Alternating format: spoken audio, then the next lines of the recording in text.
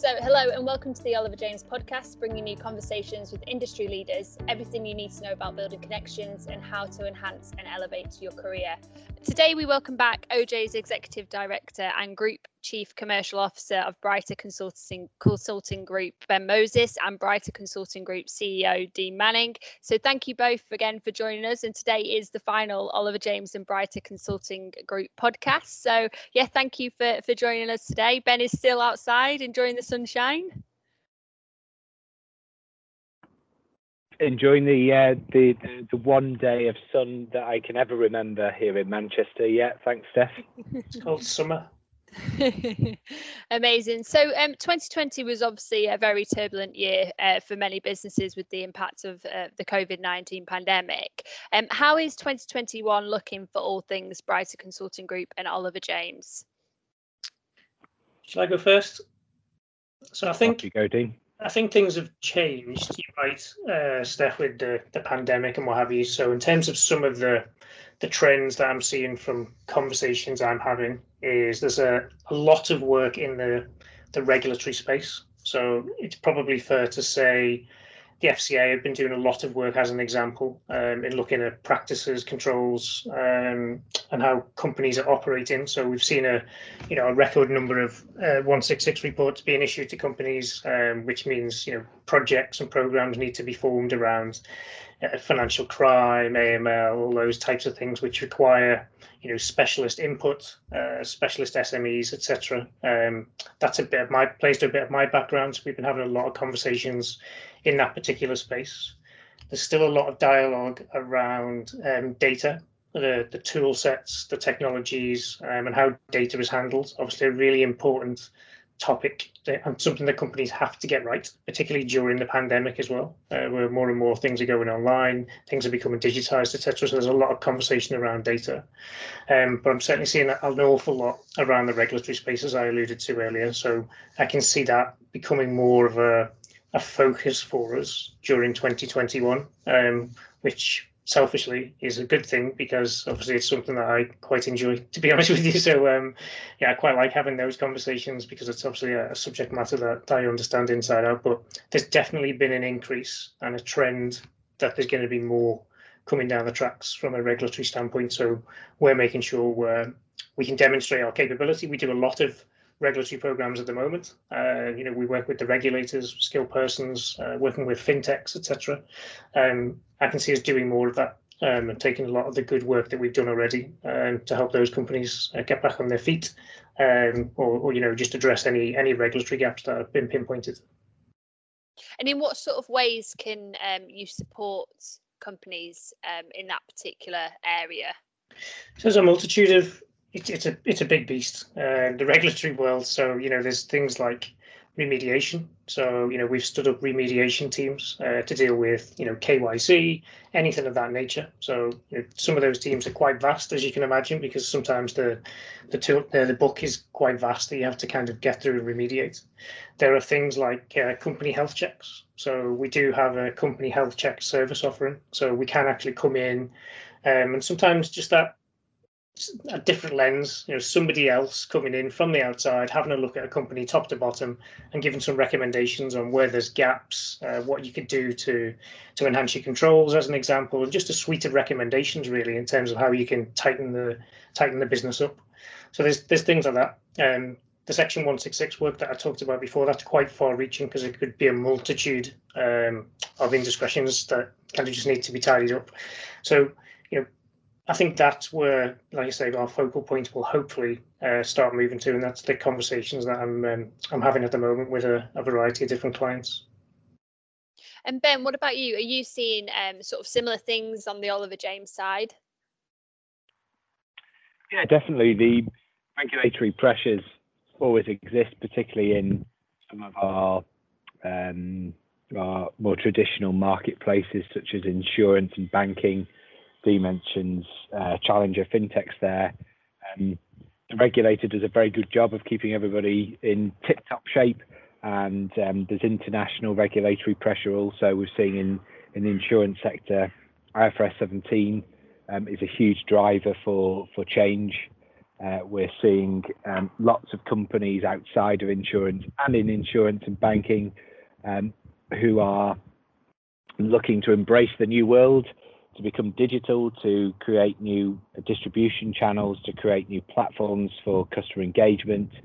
And I think the CRM as a tool for businesses is under a huge amount of investigation as to how they can maximize customer engagement, how they can reach out to past customers or disillusioned customers. So the digitalization of businesses is happening at a pace that I've never seen before, and you mix into that regulatory pressures, environmental changes, working practices, having teams who are now working fully remote or partly remote, having people who are working with a manager that they've never met or see only fleetingly in the office in the future. Everything has changed. The whole world has been tipped upside down. There are some things that never go away, like the Bank of England, which is great, but lots of other things in the world have changed, and change drives evolution, and that's where OJ and Brighter come in to help you as a business evolve, change, and embrace this exciting new world. Yeah. So would you say then that it's a case that if a client or companies have these big things in the pipeline, when should they be reaching out to yourselves to have those sort of conversations?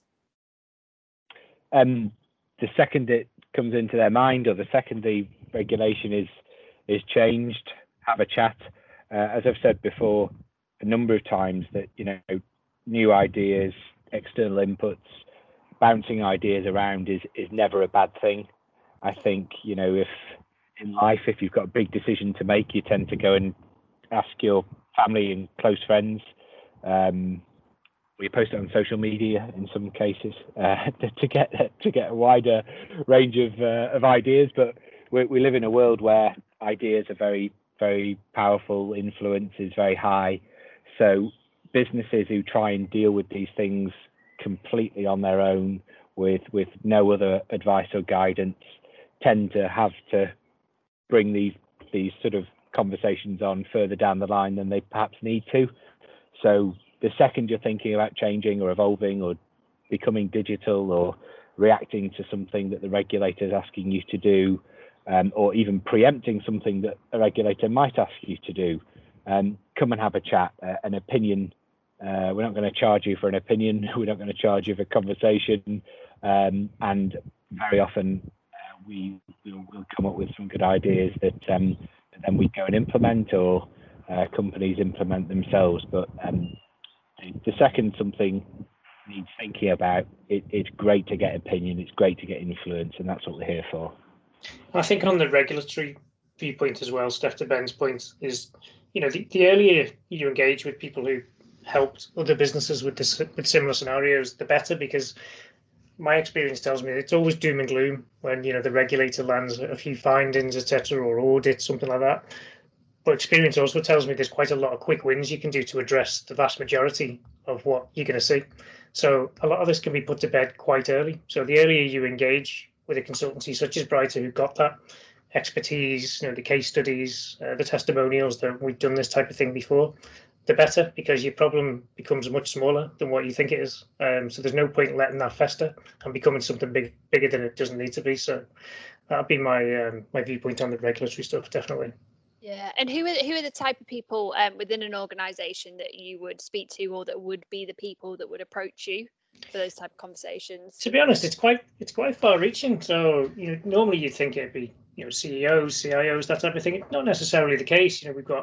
We speak to procurement professionals, people in the legal space, sometimes in tandem. It can come from a variety of different sources. We also speak to some of the change directors of various companies as well, who perhaps seen something for the first time, so they'll garner some information that they can feed up the line. So it doesn't really matter where it comes from, because it is quite varied, company to company. I don't know about you, Ben, but there's no real trend in that regard, is there? It comes from various sources, from what I see. Yeah, absolutely. And departments we haven't mentioned there, but you could mention pretty much every department. Finance, risk, compliance, marketing are becoming a very much more powerful department within businesses in terms of how to engage with customers, with clients, and optimizing those and having many more channels of distribution and getting more feedback. So every single challenge within the business tends to sit in different places, from business to business. So we keep our expertise quite tight, but that doesn't necessarily mean that those areas of knowledge don't sit in exactly the same place in every business. That does vary, and it leads to a variety of conversations with people right across every discipline. Yeah, and you've both mentioned, obviously we're in an ever-changing world, and obviously things over the last year have really sort of turned and changed in many different aspects. What is next on the agenda for OJ and Brighter? More of the same. I think that we pride ourselves in not changing ourselves too much. We want to keep offering, of course, new solutions and becoming dynamic and agile to match our clients' needs and our the ever-changing landscape that we're faced with. But you will always get from us a consistent level of service, a consistent level of delivery, and the horizon for us is very bright. Oh, nice. Am I allowed to say that? But yeah, more of the same. Keep enriching our knowledge, keep understanding how we can help companies better evolve to problems that we face and help companies deal with them. We're not going to drastically change what we do because it works and we do it well. So, but we can help our customers, clients evolve their internal offerings. So yeah, more of the same from us, hopefully consistency and high level of service. Yeah, and I think the only other point to that, Steph, is obviously something Ben and I have been talking about, is how do we expand that reach into new territories, into companies in other geographies, if you like. So obviously there's more of a longer term roadmap, if you like, that we want to be able to extend that reach. But what we tried to do to begin with is make sure we become really, really, really good at what we do today. So we've done that. And the next step of that evolution for me is how do we branch out even further? So obviously Ben and I have been kicking ideas about, well, all the time, to be honest with you. So it's just finding the right time for us to instigate those as well, which so hopefully that will be around the corner for us all as well. Yeah. Amazing. Well, I think that brings us nicely to the end of this particular episode. So as always, Ben, Dean, if there was one thing that you would give our listeners to take away from today's session, particularly around sort of, the market trends and what's sort of looking at what's coming up in the future, what would that be? Ben, if I start with you for this one. Yeah, I think it's something that we're looking at OJ, looking at Brighter, is that, don't forget your service level, and don't forget what you do. Don't forget your customers. Your clients and customers are the most important people to you in any business. Alongside your own internal employees, engaging with your customer base is so important that you do that well, effectively, and create efficiencies. Don't neglect people that you've not spoken to for a while. Don't forget that small corner of your business that's no longer particularly fashionable. Make sure you engage with every corner and every population of your customer and client base with an equally effective level of service. Yeah, brilliant. And Dean, what about you? So I think based on this episode, Steph, I think it would be a problem shared is a problem halved, right? So going back to the previous point, if there's something that comes up within an organization that could become a bigger problem that requires some support and some assistance, it costs nothing to have a conversation. So I guess I'd encourage people, if they find themselves in that situation, to kind of reach out to us via the channels we've explained previously. It's nothing for us to jump on a call, have a conversation, draw on some experiences in the past. And like I say, there might be some quick wins in there that we can give people as well, and then see where we can potentially help them more longer term where required. I think it'd be my takeaway. Okay, amazing. Well, that's it from us today. Thank you, obviously, Ben and Dean, for your time and also for recording this whole series. If you're still with us, you've made it to the end. So thank you. We've obviously done something right. And thank you, obviously, to anyone who has joined us on this this journey. We hope you found it useful and interesting. And if you've enjoyed this episode or the series, don't forget to subscribe. And if you head over to our LinkedIn page, you can stay up to date on all things Oliver James. See you on the next one.